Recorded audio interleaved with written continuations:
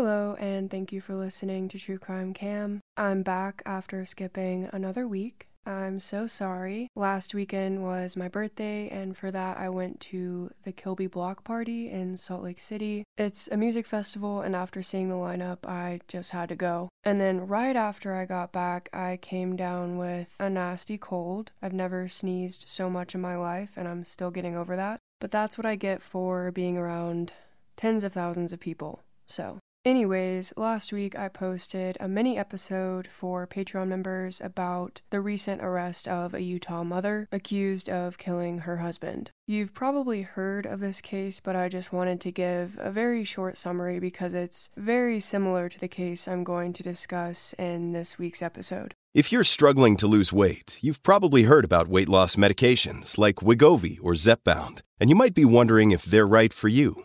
Meet PlushCare, a leading telehealth provider with doctors who are there for you day and night to partner with you in your weight loss journey. If you qualify, they can safely prescribe you medication from the comfort of your own home. To get started, visit plushcare.com/weightloss. That's plushcare.com/weightloss. plushcare.com/weightloss. 33-year-old Corey Richens was arrested on May 8th in connection to the murder of her husband, Eric, back in March of 2022. Authorities believe that Corey gave her husband a Moscow Mule laced with 5 times the lethal dosage of fentanyl. Messages between Corey and a convicted drug dealer show her asking for some, quote, Michael Jackson stuff shortly before Eric's death. In addition to that, it's alleged that Corey stole hundreds of thousands of dollars from her husband, who had a very successful business, and that she may have poisoned multiple meals prior to the alleged murder. What really made this case take off in the mainstream media is the fact that shortly after Eric passed away, quote-unquote, unexpectedly, Corey started writing a children's book about coping with the loss of a loved one. She said her 3 young sons helped her write the book, which she eventually titled, Are You With Me? A month prior to her arrest, Corey went on ABC4 promoting this book, so it seems like she may have not known that she was a suspect in Eric's murder, but Eric's family and lawyer have said that they certainly knew it was coming. There's a boatload more of shady information that I go into in the Patreon episode, or that you can find easily online, and I'm definitely going to be watching this case closely as it goes through the system. Moving on to this week, for you all, I want to discuss a recent case in Colorado that's very similar because this also involves a person allegedly poisoning their spouse, financial problems, and past alleged poisoning attempts. This is about James Tolliver Craig, a dentist in Aurora, Colorado, who was arrested back in March of this year in connection to the murder of his wife. 99% of the information I'm about to read is directly from the 52-page arrest warrant. This is the longest arrest warrant I've ever seen. The investigators really lay it all out, and that's why it's going to take a whole episode to get through, even though a preliminary hearing hasn't even happened yet. So let's start back in December of 1999. James Craig marries Angela Prey, and within a few years, the family settles in the Denver area. By the way, I'll be referring to James Craig as James or Craig or Dr. Craig, James Craig, a combination of those, but I will not be referring to him as Jim Craig, which for some reason Dr. Craig went by on his dental website. I guess that was just his nickname, but I'm not going to be calling him Jim Craig. So in 2007, he opened his own dentist practice in Aurora, Colorado called Summerbrook. The practice was pretty successful at first, and this promotional video, which shows Dr. Craig advertising his practice, really gives you the idea that he's a smiley person that's nice to be around. My name is Dr. Jim Craig, and I practice at Summerbrook Dental Group. I went to dental school at the University of Missouri at Kansas City from 2002 to 2006. I also taught dental classes at that same university for 3 years. And immediately afterward, I came out to this practice, and I've been practicing here since 2006. My approach to dentistry begins with sincerely listening to the patient and wanting to find out more about where they're coming from and what they're looking for and what they want. I also have a very strong philosophy that a happy team makes happy patients. And we have such a wonderful team here at Summerbrook. There's really no weak links. And I love hearing patients talk to me about how the positive interactions with my staff have affected their comfort level at the office. That's one of the hallmarks of Summerbrook Dental, is that we try to be happy here.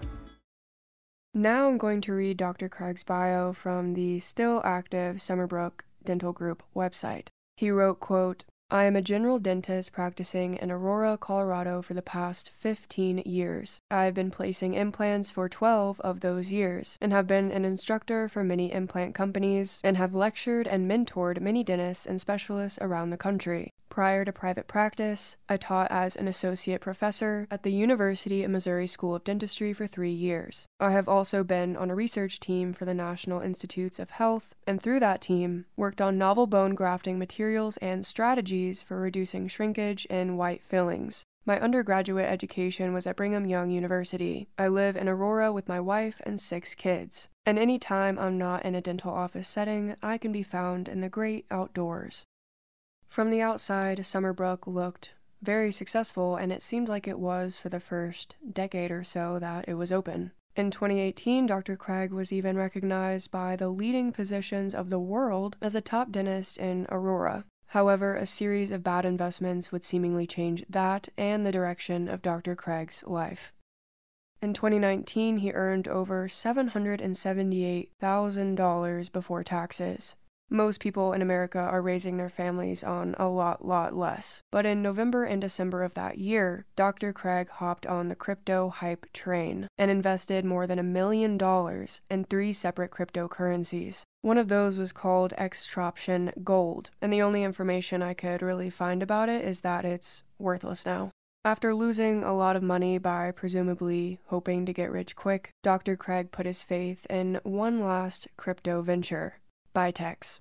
And this is where the con man James Wolfgram comes in. James Wolfgram in Salt Lake City started Bitex LLC and another financial company. On social media, he made himself appear as a multimillionaire who made his fortune in cryptocurrency. But according to the district attorney's office, these images were believed to have been taken from other websites and other people's social media. So this life Wolfgram was showing everyone was actually a fraud.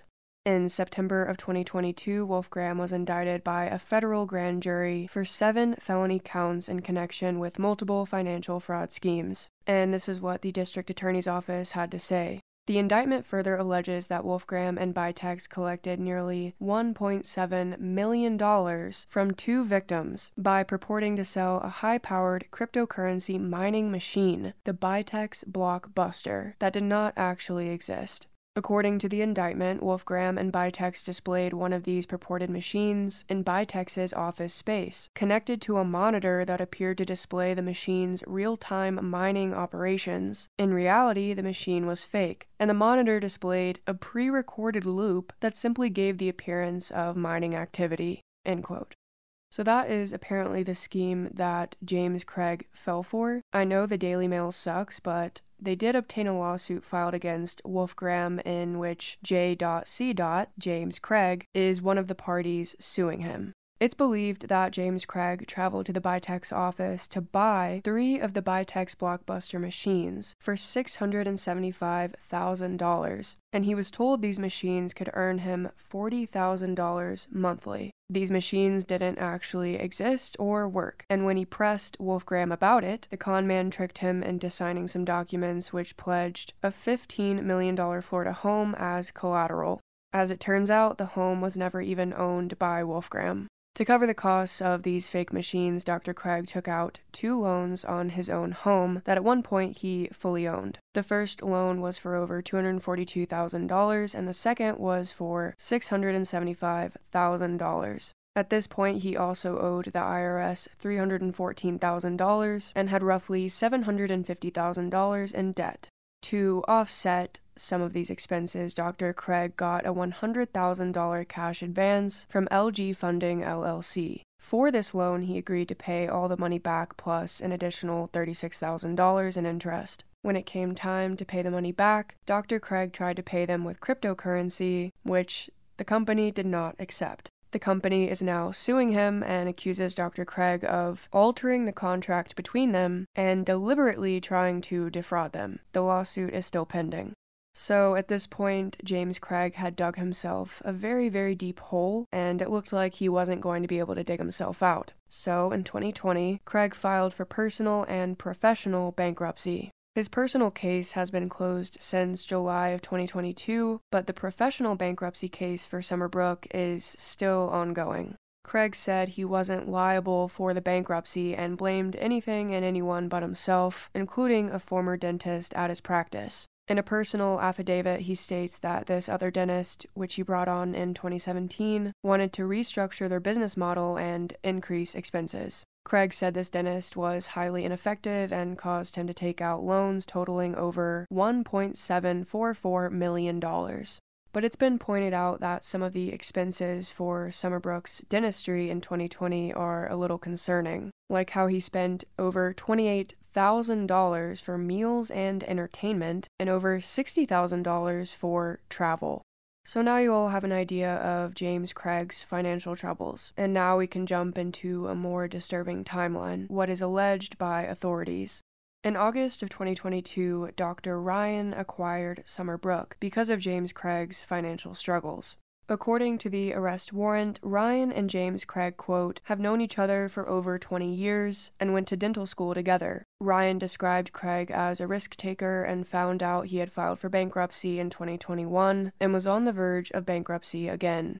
Ryan also stated that in January of 2023, Craig confided in him, telling him that he and Angela were having marital problems. A month after confiding in his close friend and business partner about his marital problems, on February 27, 2023, Craig created a new Gmail account called jimandwaffles@gmail.com. Strangely enough, he only used this account at Summerbrook in dental room number 9. He never logged into this account on his phone, laptop, or any other electronic devices, according to the warrant. The same day Craig made this new Gmail account, he made a number of searches related to poison, like how to purchase arsenic metal, where to purchase pure arsenic, Denver, CO, and how many grams of pure arsenic will kill a human. If you look at the first result of that search, healthandenvironment.org tells you the lethal dose of arsenic in humans. Less than 1/8 of a teaspoon can be fatal to a healthy adult, while even less could kill a child. Other searches include a YouTube video titled "The 5 Most Dangerous Chemicals on Earth" and "Is Arsenic Detectable in Autopsy?" For that search, Dr. Craig landed on the Carlson Company's page titled "All You Need to Know About Arsenic Poisoning." Their website reads, "Arsenic is a readily available poison that does not have any taste. This makes it easy to be ingested into food and beverages without the victim knowing it. When the arsenic is ingested, arsenic moves into the blood very quickly. It can be traced in hair, nails, and skin, since it is through the blood. In some time, traces of the poison can also be settled into the bones. Some common signs of arsenic poisoning are a metallic taste in the mouth, headaches, muscle cramps, dizziness, nausea, vomiting, diarrhea, and loose motions. While these are only signs of small doses of ingestion, larger doses can even lead to convulsions. This can make the victim go into shock in a few hours and die a painful death, or lead to a delayed demise due to kidney failure. Signs of slow arsenic poisoning are abdominal pain and severe hair loss.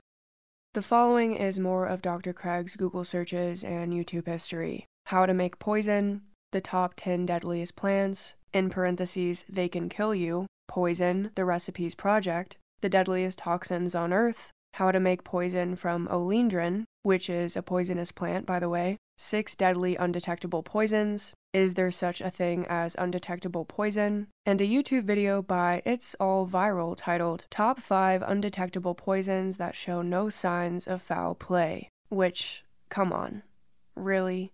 This video was posted 7 years ago and has nearly 200,000 views, which is a little concerning. Investigators provided a synopsis of the video's information in the warrant and lists the 5 poisons. Number 1, polonium. An ex-Russian spy killed by this in a teacup. The item is said to be so dangerous that 1 gram could kill 1.5 million people in a few months. Number 2, mercury. Amadeus Mozart was killed by lethal mercury pills. There are 3 forms of that can be ingested, inhaled, or consumed. Number 3, cyanide. Found in countless items in the home and other locations. 1.5 milligrams per kilogram of body weight is a fatal dose for humans. Number 4, botulinum toxin. If not treated immediately, leads to paralysis. If not treated right away, can lead to death. Number 5. Arsenic. Virtually undetectable besides the Marsh test. Used in murder and mystery. End quote. By the way, I'm not sure if any or all of this information is accurate. That's just what investigators summed up from the video Dr. Craig watched. In addition to these alarming Google searches, at 3:38 p.m. that day, he purchased 10 grams of arsenic metal on Amazon for $13. That package was delivered to his home on March 4th. In the description of this item, it states that arsenic is often believed to be used for murder, as it has been in many crime novels. The second portion states that, quote, "The real danger is in swallowing it, which could very well prove fatal." So why is pure arsenic just readily available to anyone on Amazon? Well, arsenic is most commonly used as an alloying agent, as well as in the processing of glass, pigments, textiles, paper, metal adhesives, wood preservatives, and ammunition. But James Craig purchasing this in combination with his disturbing Google searches points to a less common usage. The warrant says that 2 days after arsenic was delivered to Craig's home on March 6th, he and his wife exercised together that morning. Before the workout, he made Angela a pre-workout shake, in which Craig gave her extra protein powder because she was feeling sluggish. At 7 a.m., he texted his wife, "Thank you so much for making my drink this morning. I just love you. I hope you're having a great day, and I'm so glad you're back in town."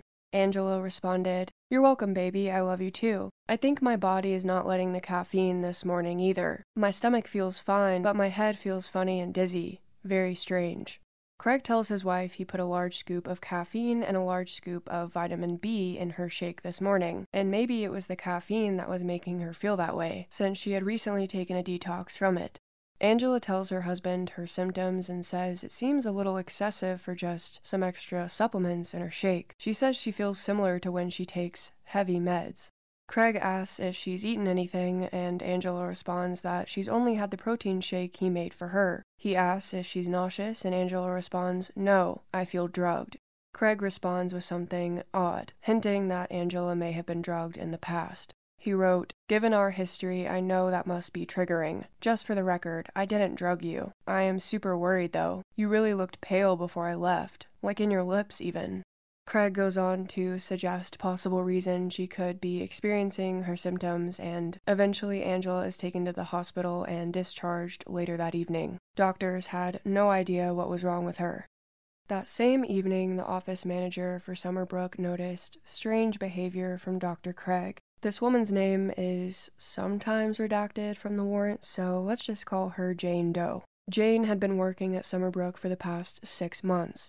In the late evening of March 6, just after Angela was released from the hospital, Jane found her boss in the back medical area, which she referred to as exam room number 9. The warrant says, quote, "She thought this was strange because James had his own computer in his office, and his wife had just been discharged from the hospital. Jane confirmed it was not common for James to use the computer in the exam room, specifically number 9, because he had his own computer in the office and a laptop he took home with him. Jane left a short time later, and James remained in the office. Approximately 30 minutes later, James sent her a text message saying he had a personal package coming to the office." End quote. So Angela was released from the hospital the same day, but 3 days later was admitted again on March 9th, when she again started having horrifying symptoms. That same day, records show that James Craig used his new Gmail account, Jim and Waffles, to make another suspicious order. Specifically, he purchased Sigma 207-810-25G from Midland Scientific, which investigators learned is the technical term for potassium cyanide. But before the company could ship him the product, they had to make sure he had a valid reason for obtaining this deadly compound. He told an employee of Midland Scientific he was a surgeon, performing a craniofacial reconstruction, and he was using the chemical to see if it will help with the layering of alternative metals, and that if the surgery was successful, he would be published in a paper in the National Institute of Health. James Craig also provided his professional email and his license number. The package was supposed to arrive the following day, but because Craig was a new customer, there was a delay. I'll come back to this package delivery in a minute, but now I want to talk about some text messages exchanged on the day Angela was admitted to the hospital on March 9th. These messages are between James Craig and his business partner's wife, who was concerned about Angela and wanted to assist in finding an answer because she had a PhD in nursing. To clarify, this is the wife of Dr. Ryan, who acquired Craig's business in 2022, and I'll just refer to her as M, even though her name isn't redacted in all of the screenshots. So Craig tells M that Angela is being admitted for overnight observation because they don't have a diagnosis. The following morning, M asks how Angela's doing. Craig responds, low blood pressure all night, vomiting in the morning, still trying to figure this out. He then says, it's been pretty tough not having any answers. I get pretty nervous. They did so many tests. They have done 4 or 5 different blood draws. The regular blood panels all came back okay. The back and forth from that point is describing the tests Angela has undergone and the doctor's thoughts. Craig then describes what his wife has been able to eat, saying just before she was brought to the hospital, all she had was a protein shake and chicken noodle soup, both of which she threw up. Randomly, Craig then writes, if it wasn't my wife, this would be kind of a fun puzzle to try to work out, which is a very odd thing to say when your wife is dying in the hospital and you are the alleged person that put her in there. So while his wife is hospitalized over the course of days, James Craig is still going to work at Summerbrook and interacting with Jane, the office manager, and other staff. The arrest warrant states that at one point, Craig told her he didn't think his wife was going to, quote, make it. In the same conversation, James asked about business in the office.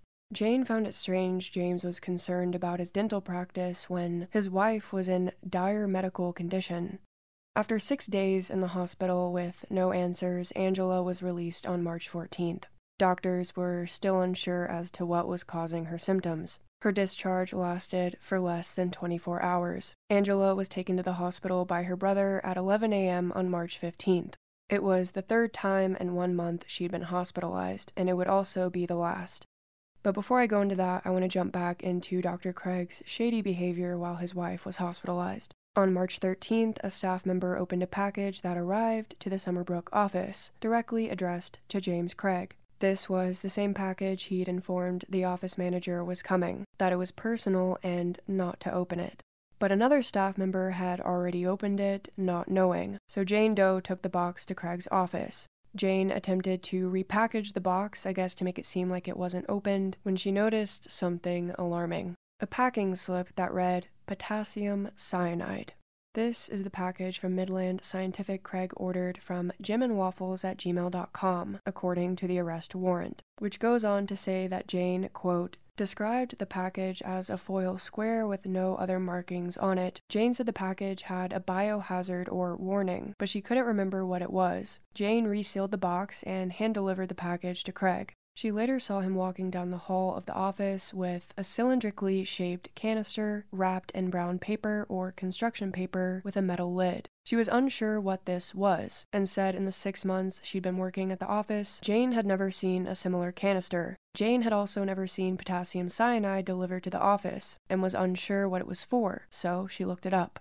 That's when Jane learned the symptoms of potassium cyanide poisoning matched the symptoms Angela had been experiencing over the past week. So 2 days later, on March 15th, Angela is taken back to the hospital for the 3rd time. She's experiencing a severe headache and dizziness. Everyone in the office is informed about this, including Jane. And upon learning this, Jane knew that something shady was going on with Dr. Craig. Jane contacted the other office manager about the contents of Craig's package. She or another staff member also informed Dr. Ryan, Craig's longtime friend and the very new owner of his dental practice. Dr. Ryan didn't work at the Summerbrook location. He stayed at his own office, but he was, of course, very much involved with the business. A delivery of potassium cyanide would give Dr. Ryan immediate alarm because there was no medical reason or purpose at all to order this compound as a dentist. At the same time he's learning this, his wife M is receiving updates from Craig about Angela's worsening condition. 3 hours after being admitted to the hospital at 2 p.m., Angela experienced a seizure and began to rapidly decline. She was eventually placed on life support in the ICU. Dr. Ryan and his wife come to the hospital because Craig is telling them Angela doesn't have much time left. When the couple arrived, they spoke to Craig briefly before he was pulled away by a phone call from Angela's doctor. While he was on the phone, a nurse came to speak with the couple. Dr. Ryan then pulled the nurse away and expressed concern that Angela may have been poisoned with potassium cyanide. He explained that James Craig had recently ordered it, but had no use for the compound, and that Angela's symptoms perfectly matched up with the poison. Because the nurse is a mandatory reporter, they called police and reported everything they were told. Soon after informing the nurse about this, Dr. Ryan and his wife return to their car, where they immediately get a phone call from James Craig. His phone was connected to the car's Bluetooth, so his wife could hear the conversation as well. Craig told them he just heard, quote, some disturbing information, and asked if Dr. Ryan had said anything to the hospital staff. Dr. Ryan admitted to talking with the staff about the package that had been delivered to Craig's office. Craig tried to counter and say the package was a ring for Angela to surprise her, unaware that everyone knew he'd ordered potassium cyanide. Dr. Ryan said he knew it wasn't a ring, and Craig responded that the package had never been opened, so he couldn't know what was in it anyways. Dr. Ryan said the package was definitely opened, and it did not contain a ring. The arrest warrant states, quote, Dr. Ryan asked James Craig why he would buy potassium cyanide. Craig eventually recanted and admitted the package contained potassium cyanide, but claimed that Angela asked him to order it. He claimed that Angela couldn't order the potassium cyanide because she didn't have the proper credentials. James told Dr. Ryan he ordered the potassium cyanide, but he didn't think she, Angela, would actually take it. James described the situation as being similar to a game of chicken. At that point, Dr. Ryan told James to stop talking and get a lawyer.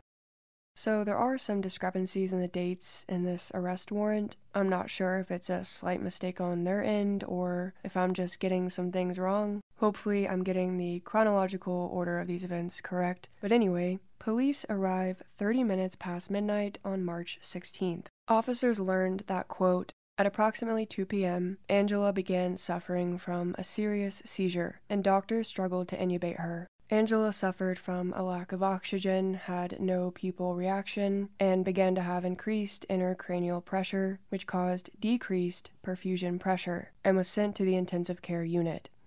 Detective Chamberlain learned that Angela was still on life support, had no brain activity, and her prognosis was poor, that she may not make it through the evening. Detectives with the Major Crimes Homicide Unit quickly took over the investigation and started interviewing anyone and everyone that had contact with James Craig. That same day, a caseworker for Child Protective Services contacted one of the investigators and met with members of the Craig family individually. The warrant states, quote, in her conversations with James Craig, she believed he made some concerning statements. Namely, Craig alleged that Angela was suicidal and had been for some time. Craig claimed that he personally had to revive Angela on several occasions over the last few months. Craig said he also asked Angela for a divorce in December of 2022, and since that time, Angela's depression and suicidal ideations have increased. He believed that Angela was intentionally overdosing on opioids and another unknown substance. He never reported any of these incidents, never sought medical attention for Angela during/after the alleged overdose attempts, and never sought professional counseling/therapy for Angela's depression and suicidal ideations. Craig told the caseworker he was sure that Angela's toxicology would come back positive for substances, but said he didn't know what kind. The social worker felt compelled to report the following statements because none of Angela's children mentioned their mother's depression, nor did they mention any alleged previous suicide attempts. She believed that it was improbable that this type of event, overdose suicide attempts, could happen with no one inside the household except James Craig being aware. The social worker provided her opinion that Dr. Craig was attempting to build a cover story for what really happened to Angela. So yeah, this caseworker comes in and interviews all 6 of the children and James Craig, and Craig is the only one mentioning suicidal behavior from Angela. But depression and multiple suicide attempts where Craig claimed he had to revive his wife is not something you could push under the rug and hide, especially from a house of 4 children still running around. Within hours of these interviews, investigators get a search warrant for James Craig and Angela's home, the Summerbrook Dental Office, and for an address that's been redacted. At 8:30 a.m. on March 16th, an Aurora detective responded to an address to interview James Craig. At this time, Craig and 4 of his children were at another person's house waiting for the 2 eldest children to come in from out of town. And they were at another person's house because they had already been sealed off from their own home by police. James told the 2 detectives that he didn't want to speak about his wife's medical status. The detectives were like, all right, and handed him the search warrants requesting his phone, Angela's phone, his wallet, and laptop. Within 15 minutes of gathering all of this, the detectives left to execute a search at Craig's home, and within moments of them leaving, James Craig called Dr. Ryan. He didn't pick up, so Craig sent his longtime friend and business partner a very lengthy text, which I'm going to read. And just get ready because this text is a lot. Good morning. Thank you for taking my patient load today. I want to make an urgent plea to you. If we were ever friends, please do this favor for me. Please don't talk to anyone about what we talked about last night, including law enforcement officers. You are under no obligation to answer their questions, unless you are served a subpoena and you will do more damage than good to my family by continuing to insert yourself into this. Angela is gone and I'm devastated. There is nothing that can bring her back, and I want desperately to tell you all of the details so that you can better understand what's gone on behind the scenes with her. There is so much that you don't know that I wish you did. If you knew everything, this would make so much sense to you, but there's no use in telling you right now. You and I have a history of you and the other partners and Jackie all talking about me behind my back and deciding what you think is best, and then you're always the fall guy that has to pull the trigger or tell me what you've decided about me. In fact, yesterday you didn't even come to me. I had to seek you out. You have never given me the advantage of talking with me first. You just decide and then act and hope I'll pick up the pieces later. This is a pattern in our business dealings and now has become a factor in our personal dealings. Let me paint a picture for you of what this has done. Yesterday, I did tell my kids their mom was not going to wake up, and they were there to say their final goodbyes. That was at 6:45 p.m. The hospital said we could bring the kids up to say goodbye at that time, but because of the investigation you opened by your incomplete information, the hospital made those poor, grieving, hysterical kids wait until after 10 to see their mom. After an hour or so of saying goodbye to her, we went home just before midnight only to have our house sealed against us by the police. Instead of getting to go home and find comfort, they were met with flashing lights and cold, unfeeling cops, and the kids, scared and confused, had to go to sleep at the home of a ward member. Family is starting to come into town today, and I have to tell them they can't come to my house and try to explain why. I have to hire a homicide attorney to make sure I don't end up being painted in the light that you know some hungry DA is anxious to paint me in, because I am most likely going to be charged, even though that is absolutely not what happened. Ryan, I understand why you did what you did. I do. I get it. But if you had come to me personally, man to man, instead of talking to everyone else about what you thought you knew, I might have let you in on some details that would have made you less likely to cause this horrible storm. Man, Ryan, if you had only put me higher on your list of priorities, instead of putting everyone else's opinions and gossip ahead of me, for that I am very mad at you. I have talked to you about this multiple times, but you don't seem to care. And now what you thought was responsible has become reckless and so destructive. And so I'm asking if there was ever any love in your heart for me. Please don't make this any worse by talking to any officers or anyone else about this, unless you are legally forced to. And whoever else on the team you think is going to be questioned, I would ask that you privately ask them to honor this request too. Also, please do not respond to this text until I text you again. In addition to confiscating James Craig's electronics, from his home detectives seized protein powders, workout-style shakers used to consume protein drinks, a computer tablet, 2 different Ziploc bags not labeled that contained a white powdery substance in them, and a water bottle located on the exercise bike in the main bedroom area. 3 hours later, authorities searched the Summerbrook office. They seized the hard drive of the computer located in room number 9, where Craig apparently ordered multiple batches of deadly compounds, his business laptop, and a small handheld vacuum which contained a white, powdery substance. The following day, investigators are sorting through all the text messages and data on the computers. They find the disturbing Google searches and several orders of poisonous compounds, including one I haven't mentioned yet. The first day Angela went to the hospital on March 6th, Craig was at Summerbrook making a purchase from Adu Q Bioscience. According to the warrant, the purchase was for 3 Olindrin 1 mg items for $330. The invoice was dated March 10th and stated, "Products are for research use only, not for human use. We do not sell to patients." and like I mentioned earlier in this episode, olindrin is extracted from a plant and can be lethal if consumed. This product never made it to Dr. Craig's office, though, because investigators were able to contact FedEx and get them to hold the package.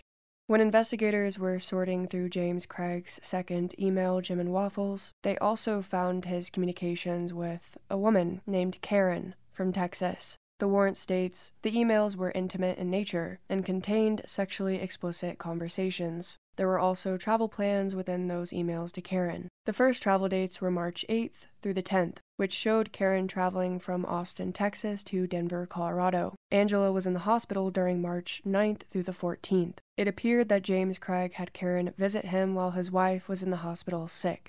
The second flight itinerary was for March 16th through the 20th. The flight was purchased on March 4th, which was the same date the arsenic was delivered to Craig's house. A follow-up email from Karen on March 16th suggested that James had told her something had happened to Angela, end quote. So Karen and James Craig were allegedly having an affair, and she was supposed to fly in on that day, the day police started investigating Angela's condition. It's unknown right now how Craig and his mistress crossed paths, but because Karen is also a dentist with her own practice, it's assumed that they might have attended the same regional dental conferences and events. According to the New York Post, Karen was married for years until filing divorce papers in November of 2022. This is a month before Craig claims he told his wife Angela that he wanted a divorce as well. On March 16th, around 1 p.m., Karen sent this to Craig's newly made Gmail. "Hi honey, I'm so sorry for what has transpired this week in your world. I am so sorry I'm not a part of your world to be more of a help to you, and instead I am pulling you away. This is hard. I want to be and do whatever I can to support and encourage you, and I don't want to add to what has become an incredibly difficult time. I can't imagine what it is doing to you to walk your kids through this. I do want to give you any comfort I can, but I do not feel it is right for me to mix in with all of those gathering to mourn Angela. And I do not want to meet your family as a friend and try to conceal what I feel for you. I am praying for you and seeking God's wisdom for this time. I love you." And just to be clear, there was nothing in the arrest warrant that states that this woman had anything to do with Angela's death, or that she had any knowledge of James Craig's plans. On March 17th, investigators interviewed a close friend of Angela's in Utah. Her name is censored in this warrant, so I'm just going to call her Friend. And this friend gave police huge insight into Craig and Angela's relationship. Quote, "Friend stated that she and Angela spoke almost daily. Angela visited her in Utah from March 1st through March 5th, 2023. While in Utah, Angela was neither sick nor complained of not feeling well. Friend stated that Angela and Craig's relationship had always been tumultuous. Craig had multiple affairs with several women, told Angela he had been addicted to pornography since he was a teenager, and drugged Angela approximately 5 to 6 years ago. Angela told Friend that Craig drugged her because he planned to go into their bathroom and give himself a lethal injection of something and commit suicide. Craig told Angela he drugged her so she couldn't find him nor be able to save him, which would give the lethal drugs time to kill him. It is believed this is what Craig referred to in the text messages exchanged earlier in this affidavit. Quote, "Given our history, I know that must be triggering. Just for the record, I didn't drug you." Angela told Friend several times over the past 16 years that she was going to leave Craig, but said he had always convinced her to stay. Angela told him he had run the dental office into the ground and that their finances were dire. Angela complained to Friend that Craig recently traveled to Las Vegas, where she said he gambled away over $2,000. When Craig updated Friend on Angela's status, he said he would not allow hospital staff to conduct an autopsy. Friend said she pleaded with him, asking him to do an autopsy in case it was genetic, so they could prevent one of their children from getting sick. Craig said he felt if they couldn't figure out what was wrong with her when she was alive, he wouldn't let them poke her more when she was dead. Angela Craig was pronounced brain dead at 4:29 p.m. on March 18th, her 4th day in the ICU. Her husband was arrested hours later. She would be taken off life support 3 days after this. If you want to and are able to show support for Angela's children, her family has set up a GoFundMe titled the Angela Pray Craig Children's Fund. This fund will provide immediate and future financial support. I'm going to link the GoFundMe in the description below. The following quote is the conclusion of Craig's arrest warrant. James Craig has ordered multiple poisons that were not known to have been located during the searches of his residence or business. He has not attempted to speak with the police regarding what occurred with his wife, but has made statements that he had the answers to what happened. He has only repeatedly asked for his phone back. Based on the totality of the investigation, he has shown the planning and intent to end his wife's life by searching for ways to kill someone undetected, providing poisons that align with her hospitalized symptoms, and working on starting a new life with Karen. Your affiant, which by the way is the investigator who swears to this affidavit, your affiant finds there is more than enough preliminary evidence sufficient to arrest James Craig with premeditated first-degree murder. End quote. Dr. James Tolliver Craig was arrested within 8 hours of his wife's brain death and is being held without bond. Another thing this affidavit doesn't mention that seems important is 3 life insurance policies for Angela. In Craig's personal bankruptcy case, he listed one policy as having a value of over $80,000. The other 2 policies didn't have a value listed. On March 23rd, James Craig appeared in court and was formally charged with first-degree premeditated murder. His lawyers asked the judge to place a temporary gag order on the Aurora Police Department. Craig's lawyers didn't like the fact that the police chief called Angela's death a heinous, complex, and calculated murder. Carol McKinley for the Denver Gazette described what took place inside the courtroom at Craig's next appearance on April 7th. Quote, "The high-profile case has garnered national attention. Producers from 2020, Dateline, and 48 Hours were in the courtroom taking notes. Judge Whitaker was asked by the defense to instill a gag order, but she denied the request with the stipulation that attorneys and investigators should stay within ethical bounds when they speak with the press." End quote. So that morning, the judge did deny expanded media coverage, meaning no cameras or audio equipment would be allowed, because at the previous hearing, the Daily Mail apparently violated several court rules and recorded something that wasn't supposed to be recorded. James Craig's preliminary hearing was set for June 2nd, but at a status conference on May 22nd, the defense asked to push this date back. The judge granted this request but wasn't too happy about it and pushed it back to July 12th. Prosecutors also made it known that the toxicology and autopsy reports still haven't come back, but should be available sometime that week.